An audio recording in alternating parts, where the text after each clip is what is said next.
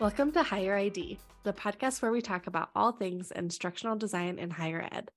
We're your hosts, Christy J. Woods and Dr. Jess Seitler, and we are excited to bring you our next episode. This week, we have a special guest, Dr. Dawn DiPeri, who is the Learning Passport Global Content Management Specialist at UNICEF. Today, we'll be talking with Dawn about graphic design for instructional designers, humanitarian instructional design and management, and more. Dawn, thank you so much for joining us. Thank you so much for having me.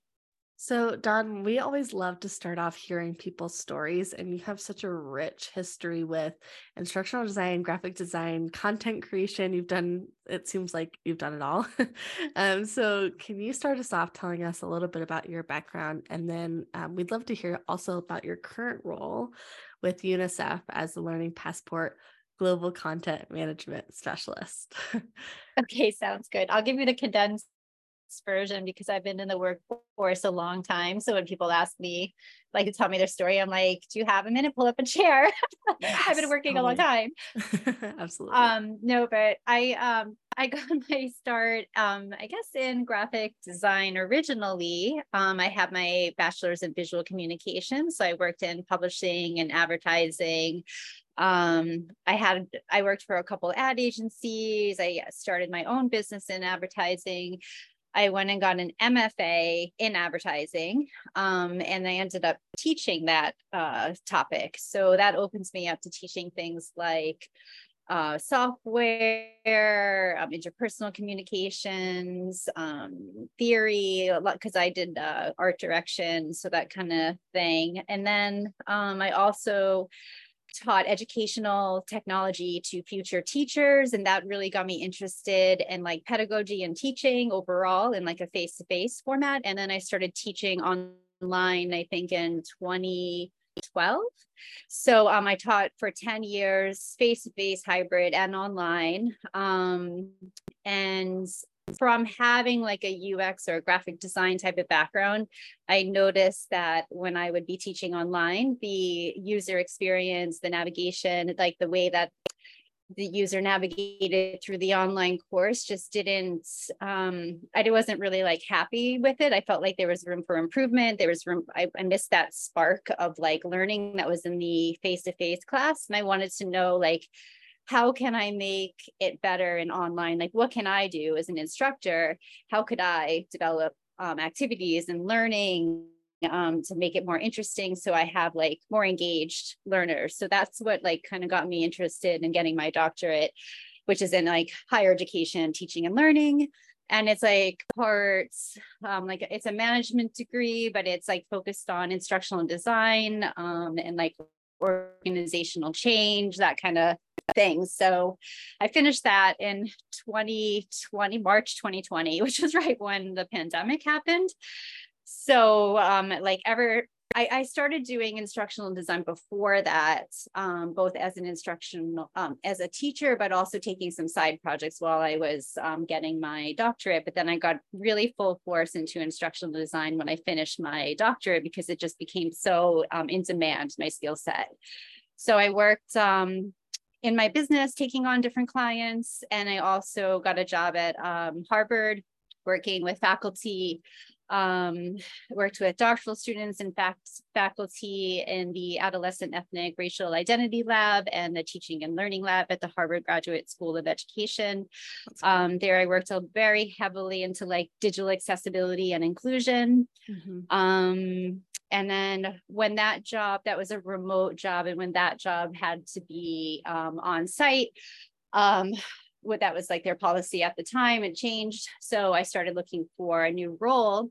Mm-hmm. And where I live right now is not a lot of universities out here. I kind of like worked at all the ones that were near me. And there was no really like lots of positions open at the time. So I kind of live in like a sleepy beach town that's not very populated. So there's not a lot of universities out here.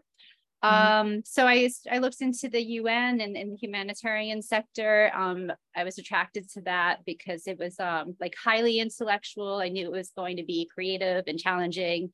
And like I luckily got picked. Like I didn't know anyone there. It was kind of, I guess cool. I got lucky, and that's where I've been since I guess a year and a half now. Wow, you are right. That is so much that I'm like, oh, I have like a billion more questions. I did some side work with students on the United Nations sustainability goals and some design stuff related to that. So I'm just really interested in more that you're doing. So I'm going to ask you a little bit more specific question here. So you've worked in higher ed, you've worked in corporate and humanitarian and nonprofit sectors. That's so many sectors. That's amazing. Yes. And on top of that, you have your own graphic and instructional design agency. Yes. Yeah. And so can you talk to us a little bit about kind of the journey in those sectors? And something that we're super interested, because we do focus on instructional design, is how is learning design different in the nonprofit sector as opposed to like corporate or higher ed? And I'll leave it there for the moment and let you share all the questions. Yeah, sure. I mean, I can say I'm an expert in each of those sectors. It's almost like I don't want to call myself a generalist, but because I've been in so many different things, I haven't been in like one specific thing for a super long time, except for higher ed is where I spent like most of my life, which was 10 years. And when I look back at like how many years I've been working. But higher ed, I think is a lot of like, I did a lot of like faculty development and like working, and you both work in higher ed, so you know this, you probably know that sector just as well.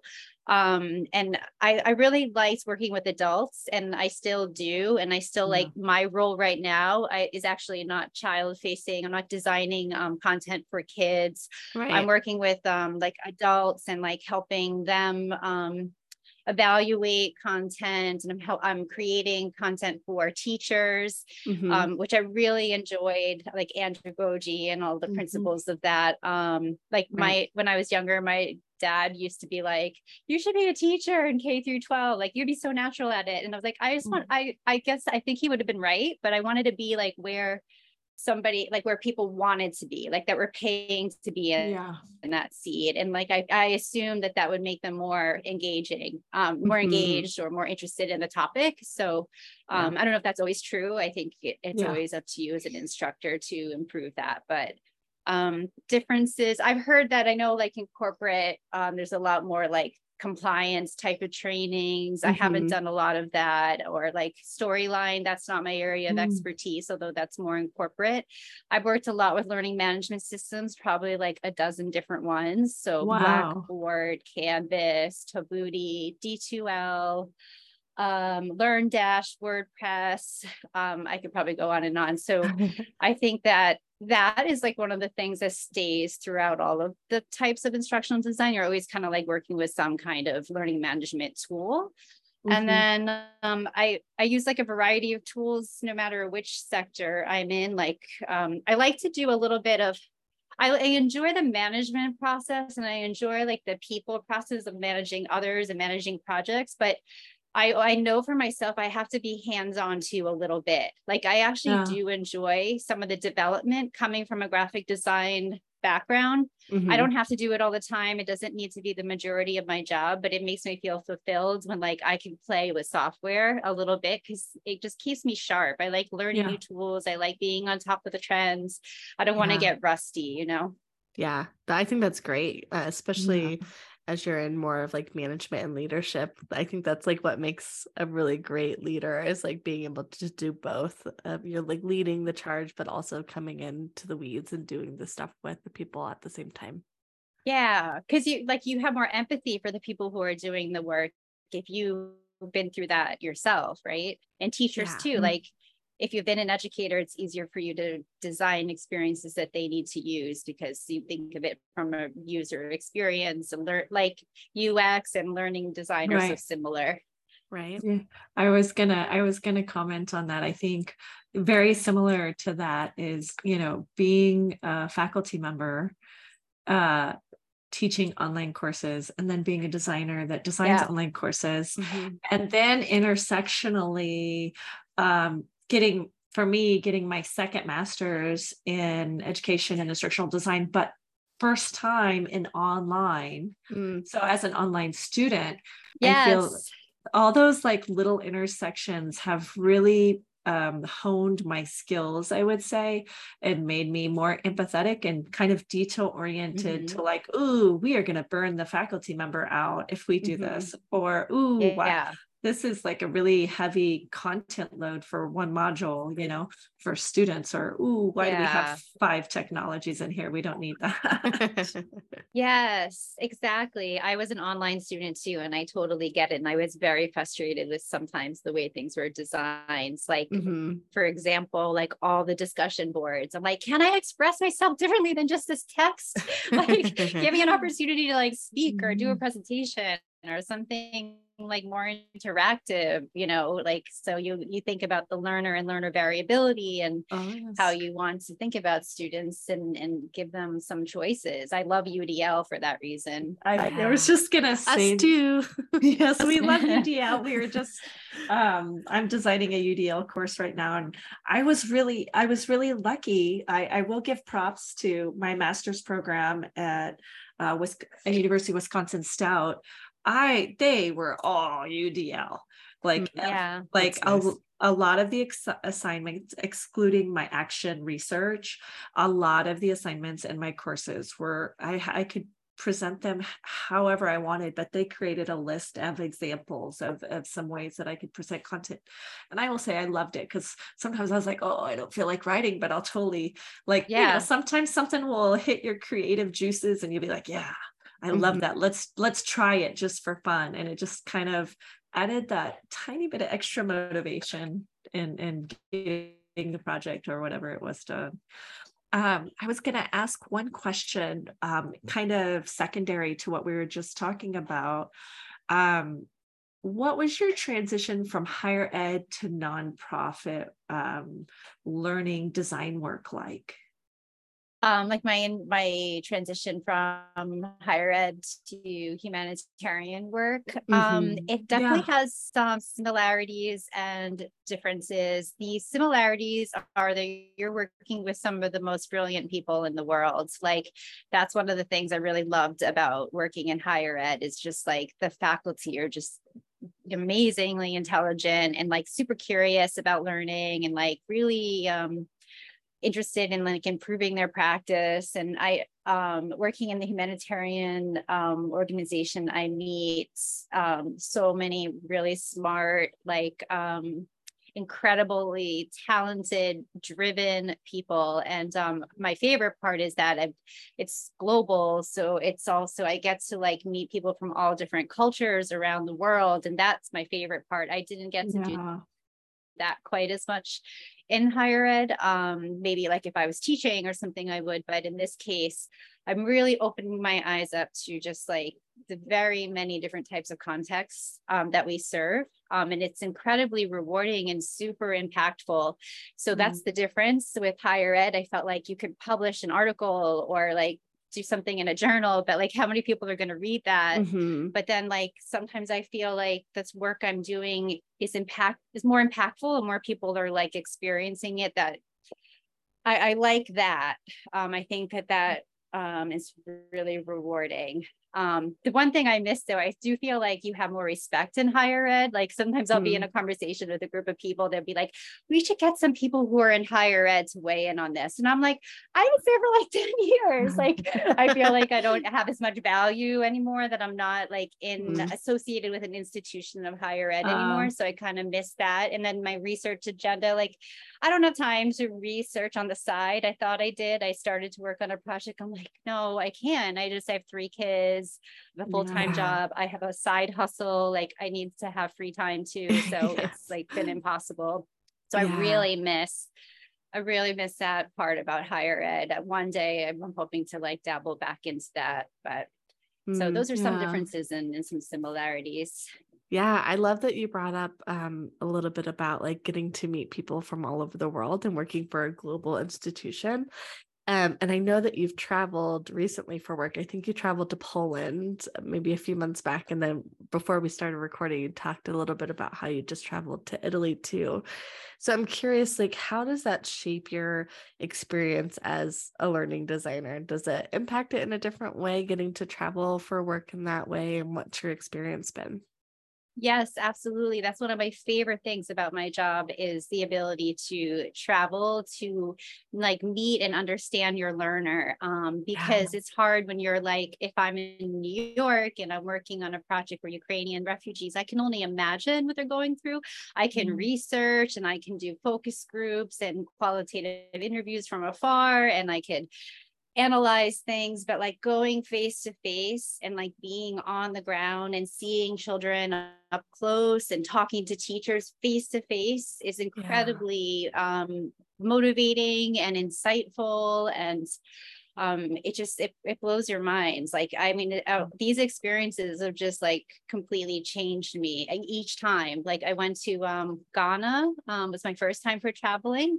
I had never Wow. been to Africa. I had been to the Middle East, but I had never been to Africa. So like just that experience just was such a culturally rich environment, and I learned so much, and it was just so wonderful. Every time I travel, I come back like a different person, like a better person, with Yeah. more empathy, more understanding.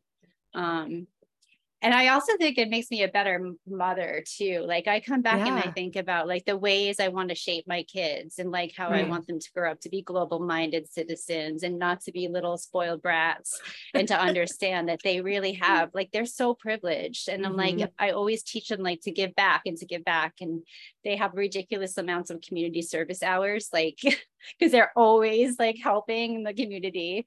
Yeah. But like I've raised them to be that way, you know. I just think it's really important. Like that's what I want to leave on the world. Like I want to just be as impactful as possible and give back as much as possible before I die. It's like insatiable goal. No, I love it. I think it's great. And I love to like framing it in the context of like understanding who your learners are and how this Yes. will impact that, because even the work that I do, like we're just now starting to create projects where we're building a bridge between student affairs and academic affairs. So taking student data and understanding who our students are and then designing from it. And we haven't been doing that, which I know sounds like totally silly and like, duh, we should have absolutely been doing that from the start. And of course, we're using best practices, but we don't truly know who we're serving. We Yeah. don't get to like meet with our students. We don't get the feedback from our Yeah. students. It's just a different experience. So it's really cool that you're able to do that. Yeah, definitely. What a great experience, not just the traveling, but just really growing in worldview. Because, I've traveled to quite a bit too, but I always think there's so much more I could do and learn through that experience, and designing learning experiences through your travel and your work. That's just really great. Yeah. And especially because you work with like such marginalized populations, like if you can reach like someone that is like a disabled child in like a rural environment without connectivity, like and have like socioeconomic issues or access to food and water, like if you can reach them, like you could reach anyone. So like I'm always Yeah. just like trying to challenge myself of like, you can't just like flash shiny stuff that maybe you give someone in New York City, like schools or whatever. Like you have to think of how to reach them and how it's going to be localized and how it's going to resonate with them. I think that's super, super important. And I've learned a lot about that from these experiences that I hadn't thought of before, like what it's really like to be that learner. Yeah. Wow, that is really great. So going on to the next question, you recently wrote an open source book called Graphic Design for Course Creators with a foreword written by Tim Slade. Congratulations. And can you tell us a little bit about the conception of your book and what made you to decide to write the book and make it open source? Sure. I've always wanted to write a book in general is kind of like a bucket list, not Mhm. to like make money, but just because something I wanted to do in life.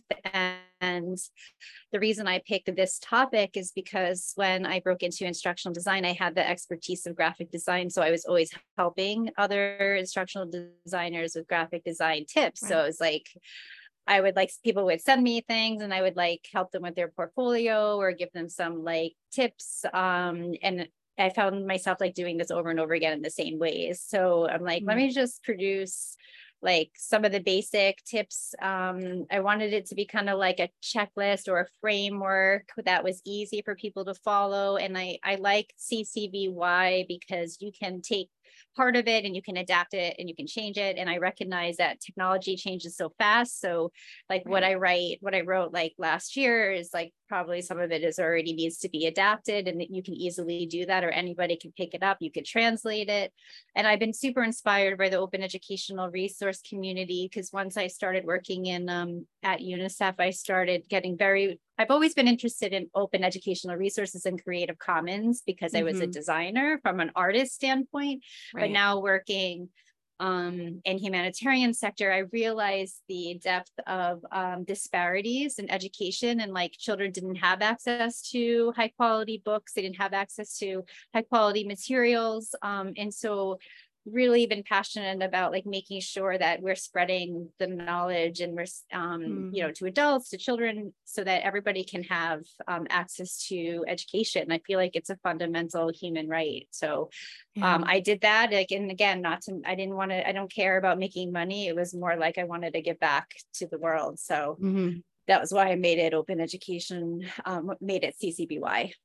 Yeah, that's so cool. It's such a thread throughout your story of like just wanting to give back and wanting to be like a really well-rounded global citizen that like really takes care of others. And you did it with a book, you know, like I think that's like really threaded deep within your story so far. I actually shared your book with a lot of the instructional designer colleagues that I work with. Oh, And thank you. of course, yeah, but like one thing I noticed, I'm also newer to UX, but have always thought about it a bit because I get really frustrated when there's poor navigation, or I have to make too many clicks, or I can't find things, or things don't feel consistent.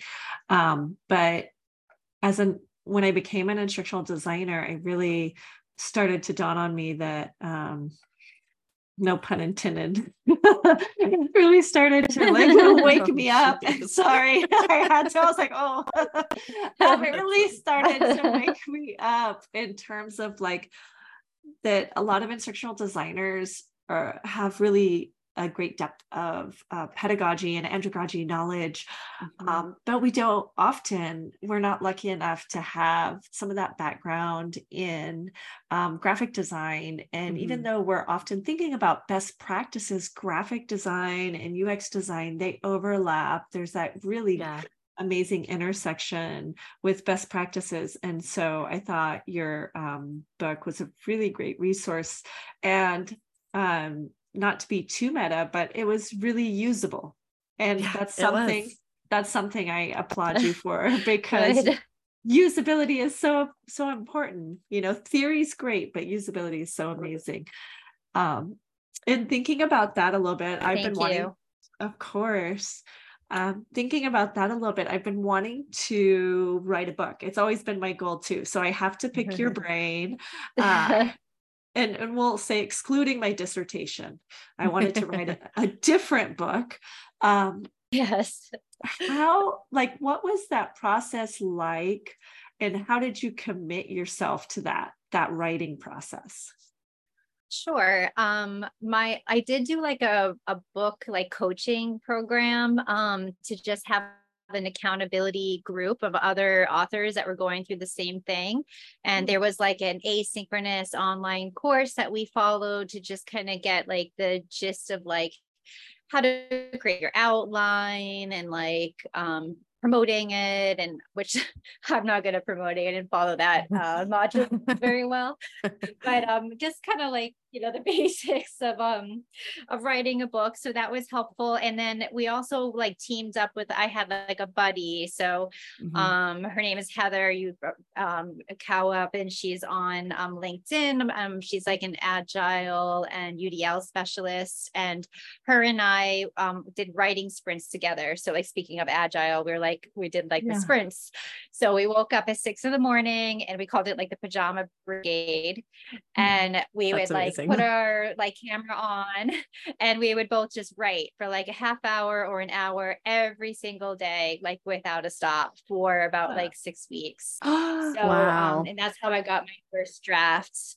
Yeah. I'm like very much, Atomic Habits. Like I'm very much about like, I repeat the same things. Like I have to do them in like specific orders, and like, I don't know, I have like a very strict morning routine. And like every time I want to learn a new skill, I like incorporate like this like habit stacking. So we did that, and that was like really helpful because you had accountability. Habit just became discipline, just like exercise. Like I exercise 6 days a week. It's not something that I wake up and go, should I exercise today? It's like, I'm an exerciser, so I do. Like I'm a runner, so I run. Like it just becomes part of my identity, I guess, when I take on a new thing. Jess is also a runner. You just hit like 5 of my favorite things. Running. I could see the heart eyes just like coming out of the screen. I'm like, oh, you're my best friend now. I wish we could run together. I've always looking for running friends. Oh, but I find excuses to travel, and I used running and conferences are my top 2 excuses to travel. I went to Berlin in September for a marathon. But back to my God, I want to be that person. I admire you. I want to do that. I need to have an excuse to travel for fun. Like, cause I'm traveling for work, and I keep thinking, I'm like, I need to see more places. This isn't enough. I should use like a marathon to like do it.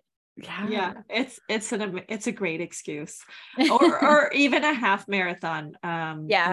I can't fool my husband with a 5K, so I have to make it like a longer distance to make it feel really valuable.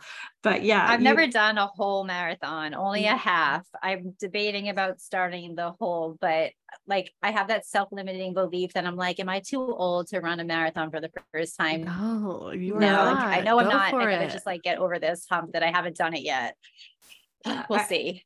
I will say running my first marathon was the most amazing experience I ever had in my life. It was like one of those, it's a big confidence builder. I'm like, if I can run a marathon, I can do everything else. I can imagine. But also, man, Atomic Habits. Yes. We love Atomic Habits. Yes. And habit stacking. And then you're like, you totally hit the cohort, like a cohort, a social learning system, social learning. I was like, hey Christy, wink, wink, wink. You want to write a book? I want to write a book. I don't want to run a marathon. Can I say yes to one and not the other? Yes, of course. A or B. I'm going to send you a note with little check marks. Sorry. Oh my gosh. Yeah, that sounds like an amazing experience. And you included so many small elements that I believe really supported your success. So that is wonderful. Thank you for sharing. I took notes. Good. I'm excited to see your book. Okay, thank you. That was nice. Thanks. So I'd love to hear a little bit, because Jess and I have both looked at your book, read your book, shared your book, but for folks who haven't had a chance yet, do you have some like top 2 or 3 design choices or tips or tricks that are kind of like, if you don't do anything else, do these things when creating courses online? Yeah. So I guess one of the things that I like is really important to me is minimalism.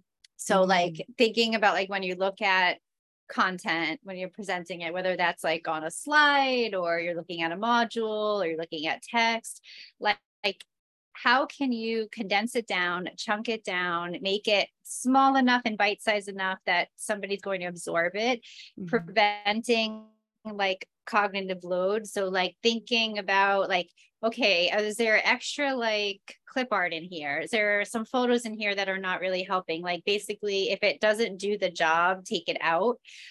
Because like I see this is the biggest thing I think I see with instructional designers is like they're adding like decorations and it looks like they're kind of like throwing it at the page, like just like placing it. And so if you're going to put images on, it should be like properly aligned. They should look cohesive, like they all are like coming from the same place, and they should aid in instruction. Because like if they don't, then they're just like adding clutter and they're making it more confusing for the learner and harder for them to get through because they're taking that part of their brain that they should be like reserving for learning and they're using it to like decipher what the heck are they looking at? Like, what is this? Where's the next button? Like, how do I get back to the home page? Like, and they can't even find the icon because there's like all the stuff everywhere, like stuff like that. I see that a lot. Yeah, it makes sense because I think you, at least I'll speak from my experience, you feel like you have to add some media to like try and make it so it's not just text based. And I can see how that can easily go overboard. But like sometimes just one image is super impactful. If you think about like Steve Jobs, right? He is one of the best public speakers ever and one of the best presenters. He would stand on stage with just one like powerful image and maybe one question. And like it was powerful and he kind of let himself do the talking. So like, so if you're going to have audio, maybe you have captions like that are coming across, but like, you're not putting all the text and throwing all the text on the page on top of the image, like on top of the question. So like, try to like, you know, again, like focusing on cognitive load, like all the theories having to do with that. Yeah, I actually, I'm in an Educause New Managers Institute, and they have different competencies for leaders, and one of them is communication, and they shared this TED Talk that's Death by PowerPoint. I don't know if you've seen it, but it was essentially talking about PowerPoints and how we should be designing them for attention and cognitive load instead of like flashiness. And he talked about how instead of trying to condense 200 slides down to 5 slides, if you need 200 slides to help get the attention to where it needs to go in that slide deck, then that's fine. But you have to like really be careful about, are you just adding slides because it's information and you're trying to give them way too much information, or is it that you're trying to guide their attention through it? So I really love that. Well, I'll be sure to put it in the show notes for anybody that wants to watch it. But I just thought like, wow, like I don't know why I hadn't like thought about design and attention and cognitive load and like bridging those together. But that was a revelation for me for sure. I think that that's a really great point. When I think about design, often in terms of images, it's pretty common we just add a header. But I was talking to some instructional designers, and I don't know if it's like a foreign language thing or just my personal preference, but I really I always try to find a header that really aligns. I have to use a different header for each module, but that really aligns image-wise with the content, so that it aids in memory.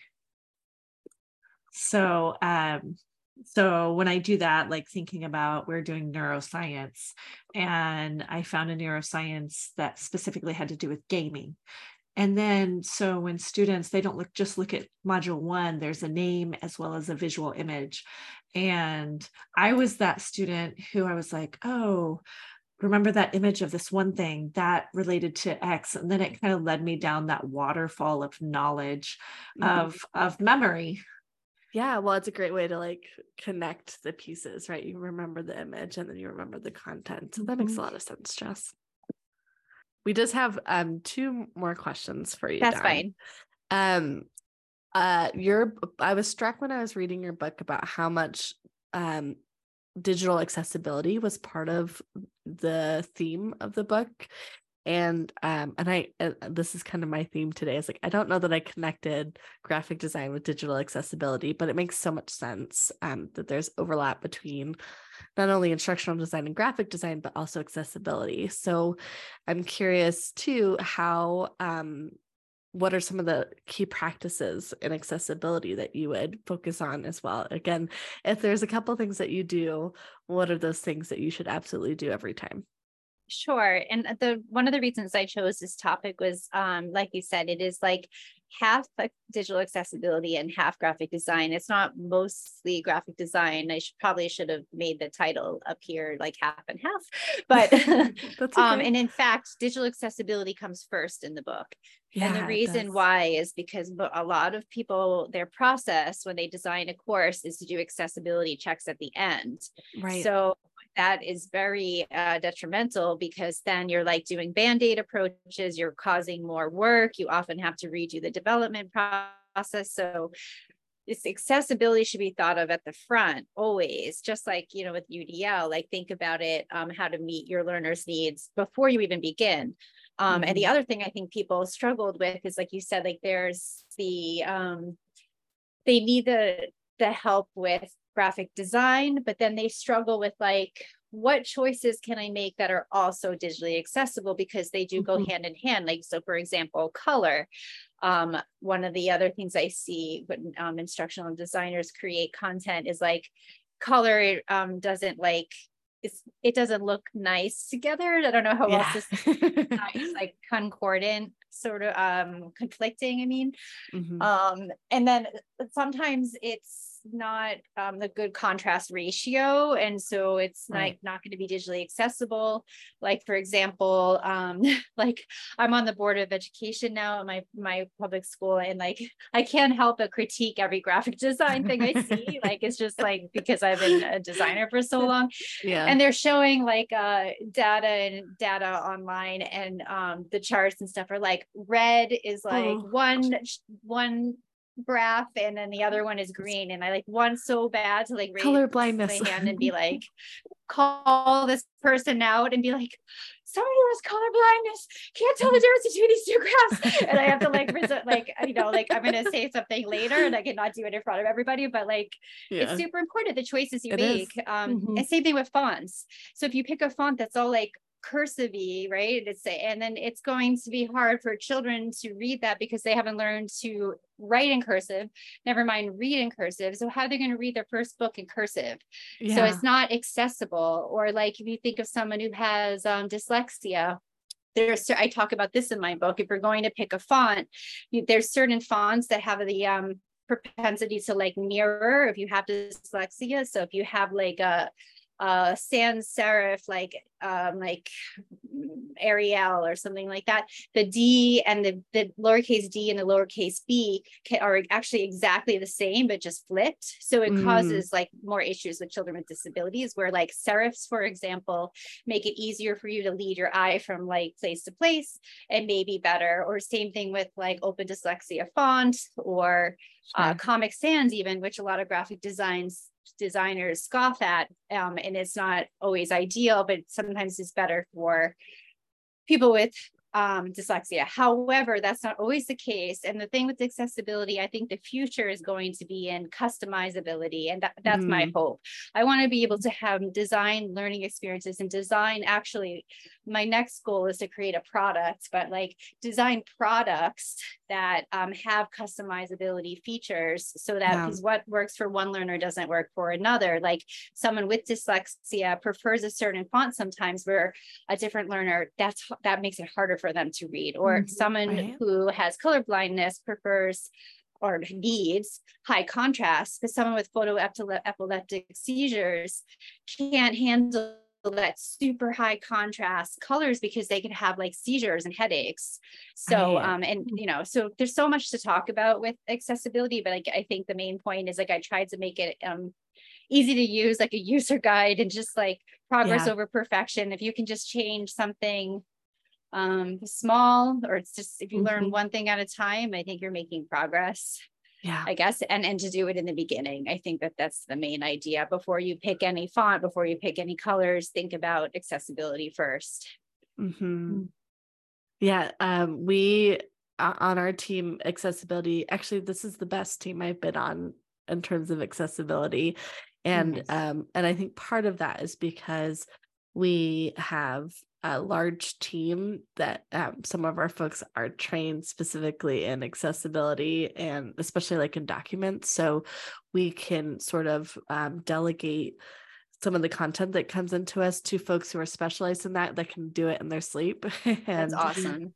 yeah, it's really cool. So all of our PDFs, all of our PowerPoints, all of our Word documents, they're all accessible, which is beautiful. And I do think it just takes a lot of forethought. Like you can't, I love what you said about like, it can't just be a checklist at the end, because if it is, then you're already behind. You've already, the scope creep is gone, like you're never going to make the project in time, Yeah. because it takes time, and it takes intentionality. And I'm really grateful to be on a team that values that and does reviews at the end as well, but it's throughout the whole design process. It's really You're cool. so lucky. Like Yeah.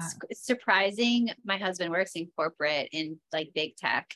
And like I don't even know if he has an accessibility team, and I'm like, Yeah. you're so lucky. I think higher ed, I feel like, is pretty innovative in that sense, where they really Mhm. accommodate their learners' needs. Yeah, it's been really cool. It's so different too, because there's some colleges I've worked at where it's like it's pulling teeth to even get them Oh, to use captions. oh Yeah. yeah. So it just depends on the team, but my team does it really well, and they've got a really great process to be able to do a lot of that accessibility work as well. So it's awesome. Yeah. And there's more and more tools now that can automate it too. Since Yeah. I wrote that book, there's like for even just like picking colors and things, like it's Yeah. really nice to see, to make it easy for people who are not technical Yeah. to do it, because it can be overwhelming. Like I've had really nerdy, geeky conversations with other like software people, and like where they will be come to this realization of like, but how are we going to train like The people everyday who are person. not? Yeah. So Yeah. exactly. It's so nice to have these tools. Yeah. Well, that brings me to another question I had, is how important, especially for folks in instructional design and learning design, how important is it for understanding coding languages like HTML, CSS, Java in creating accessible content and, graphic design elements? Like, what would you say? Is that something that folks should kind of get into if they haven't already? It's really hard to say. Like, I think it depends on your role, because when you say instructional designer, that person's job, and I'm sure you're seeing this, all the people you interview have all different, so many different Yeah. roles. Like Totally. for me, I'm helping countries with their digital learning strategy. I'm helping them find content. I'm advising them on how to create content. I'm giving them software demonstrations. I'm working with providers to try to get content donated to them. I'm working with ways to like how to adapt it and localize it to meet the learner. I'm talking about best practices of hybrid and blended learning. I'm talking about how to use our learning management system. However, once in a while, I do need to do code, because the software and the tools that I work on when I'm creating training for them, I need to use it, like but basic stuff, or sometimes I have to troubleshoot and then it comes in Right. handy. I don't think it's like the most important thing. And the funny thing is, before I got into instructional design, I remember this one woman, she was like, you'd be a great instructional designer. This is many years ago. And I was like, but I'm not like a software programmer. Like both of my parents were software engineers. So I've had this like imposter syndrome thing that I'm like, I could never do like the Yeah. type of stuff they do. I'm not Sure. that smart, or that's how I thought. Yeah. But like, they're like, you don't really need to be a total programmer. But like, yeah, I think it's helpful to have a little bit of HTML knowledge, but I don't think it's necessary in most jobs. Right. Like I use it if I'm like creating an iframe and I need to embed an peripheral piece of software inside the LMS to like create a cohesive like experience without going to a new browser. I do stuff like that. Or sometimes like I'm troubleshooting something and like Rise where a link isn't working and like there's like some security issue with like the URL or whatever, and I have to revise it. Like once in a while I use code, but like not really regularly. But there are instructional designers that are more like developers, and they would use it more. That's not really like the majority of my roles. So I would say I only use coding maybe like 5% of my job. It's not a big like thing. Yeah, that's super helpful. Yeah. I use it quite a bit more, but I do a lot of design work in the LMS, and there's a lot of things break in the WYSIWYG, and I can easily go back there and check it out and say, okay, well, this code is bad. And like City Labs in Canvas. I remember working in there and having to do more code. Yeah, I use City Labs. Yeah, and I have to do coding, basic troubleshooting coding. Right. Yeah. I'm like, why did this accordion open this accordion now? What's happening over here? You got you got the double, triple accordion because you have an extra pair. You know, you have a nested list or something. You know, I don't know. All right. Well, so we have so much information to share, not just your book, but it's been really great to learn about all the other elements of the work that you do and how you're helping others. I've really enjoyed that. I have one more ask of you. In addition to your book, what resources would you recommend for IDs who want to grow in graphic design and digital accessibility competencies?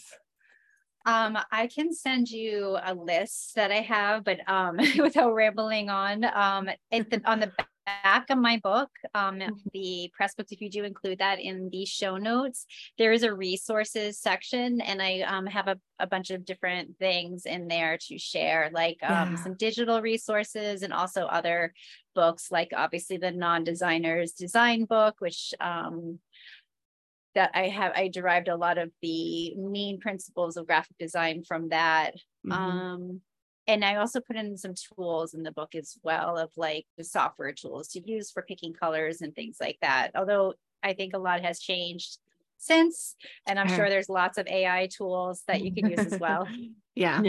Yeah, that's great. We'll definitely link your book and direct folks over there to the resources. And if you want to share anything with us, Dawn, we'll be happy to put it in the notes as well. I think that would be great. We've got so much information that you shared with us, and I'm just feeling really inspired and also just feel like my cup is full. I'm like bursting out of seams with all this great knowledge that you shared with us. So thanks so much. Thank you for having me. I always feel like, how am I going to talk about myself for this long? I'm not going to have enough things to say. And then you end up like going all the way to the end, chatting. But I'm glad it was helpful, and it was so nice to see you all. I hope I get to meet you in person one day. I know. I'm going to show up where you live and be like, hey, we're running a race together. I told my husband and I'm here. Yes. I'm really serious. You and I are going to sign up for a race somewhere, like in another country together. That'll motivate me. Yes. Yeah. No, like that's what motivates me. What? Paris? The Paris Marathon? I don't really want to run a marathon, but Paris. But I do want to go to Paris. Can I walk half of it? I might. Yes. You can do anything. I can run and then walk. I still don't know if I'm going to commit to a whole one yet, but maybe. Well, I can handle a half again. That's if I can find cheap tickets, I'll do a half. I'm in for a half. And then Christy is going to wake up tomorrow with her inbox full of a checklist of how we're going to start writing our books. Yes. That's funny. That's so good. I'll come to Paris as well, and I will just be on the sidelines giving you all the gummies and the drinks and the ibuprofen that you need. Yes. Yes. Awesome. Okay. Well, thanks again, Dawn. And thank you all for listening, and join us on our next episode of Higher ID. Bye. Adios.